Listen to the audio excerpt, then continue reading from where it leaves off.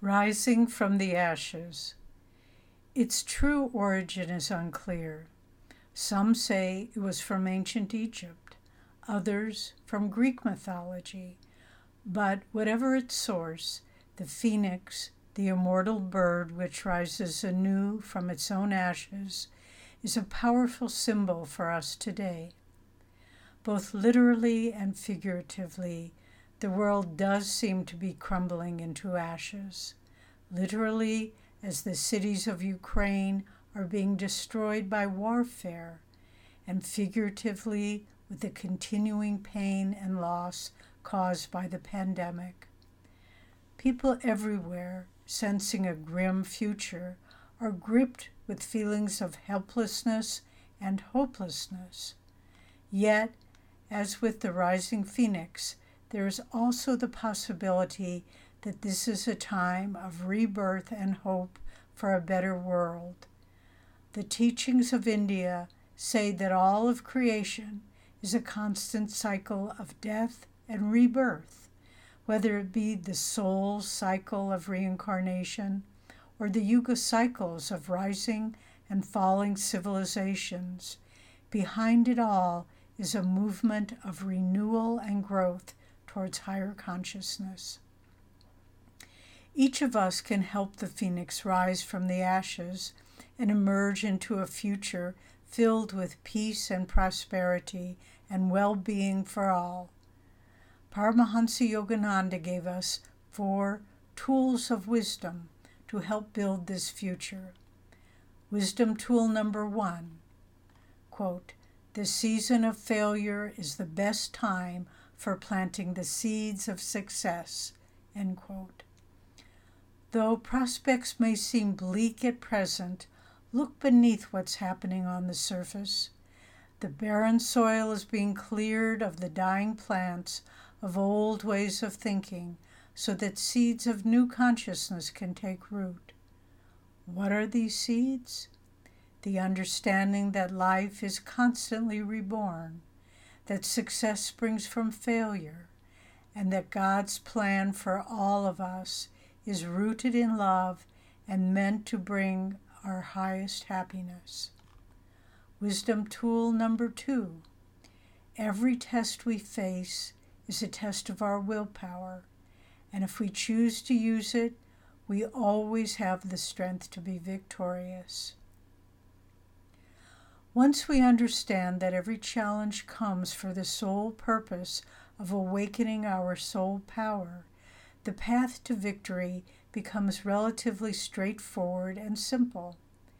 Yoganandaji offered this beautiful prayer, quote, "I will welcome all tests because I know that within me is the intelligence to understand and the power to overcome," end quote. Don't focus on the details of each test, but see the flow of energy that will surmount it. The ability to succeed is inherent within us if we use our God-given intelligence and willpower. Wisdom tool number 3. There are no obstacles. There are only opportunities, end quote. Someone once said, when God closes one door, he opens another, but it's hell in the hallway.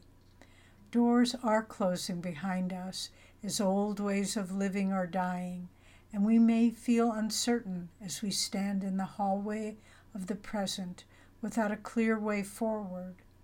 But if we can trust that facing the obstacles confronting us is the next step in our unfoldment, then new doors of opportunities begin to open for our growth. Wisdom tool number 4, quote, "Change yourself and you have done your part in changing the world," end quote. Are we helpless beings in the grips of mindless aggression and devastating disease? Not at all.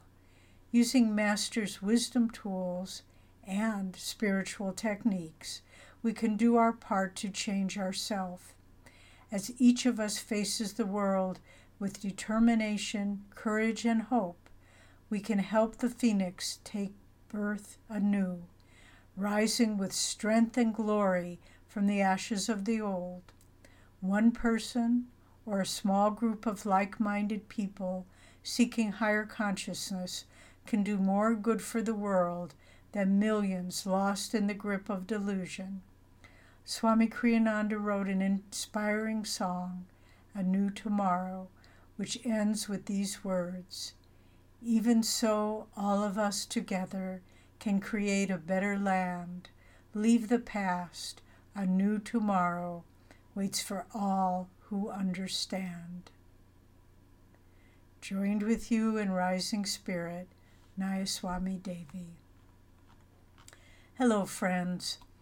I'll add a few extra thoughts at the conclusion of this blog to maybe take us to a deeper level of understanding.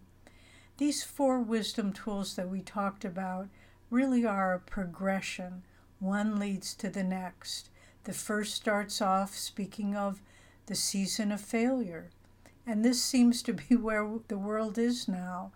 So much is going wrong. There's so much, it's so hard to know what's true, what's real, and there seems to be very little clarity. It seems to be a time of failure.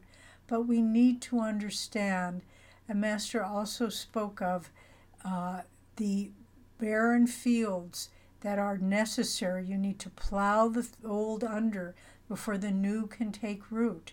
And so these new seeds can sprout in this time when everything seems bleak and barren.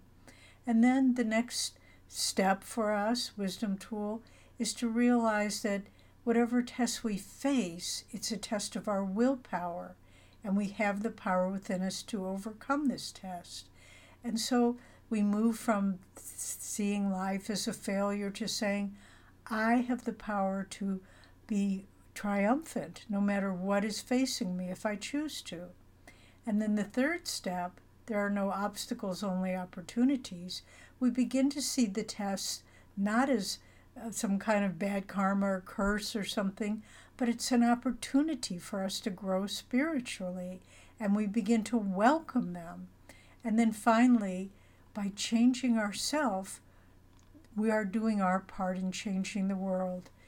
As individuals, perhaps we can't stop a pandemic, we can't stop a war, but we can change the consciousness that we project and radiate out into the world.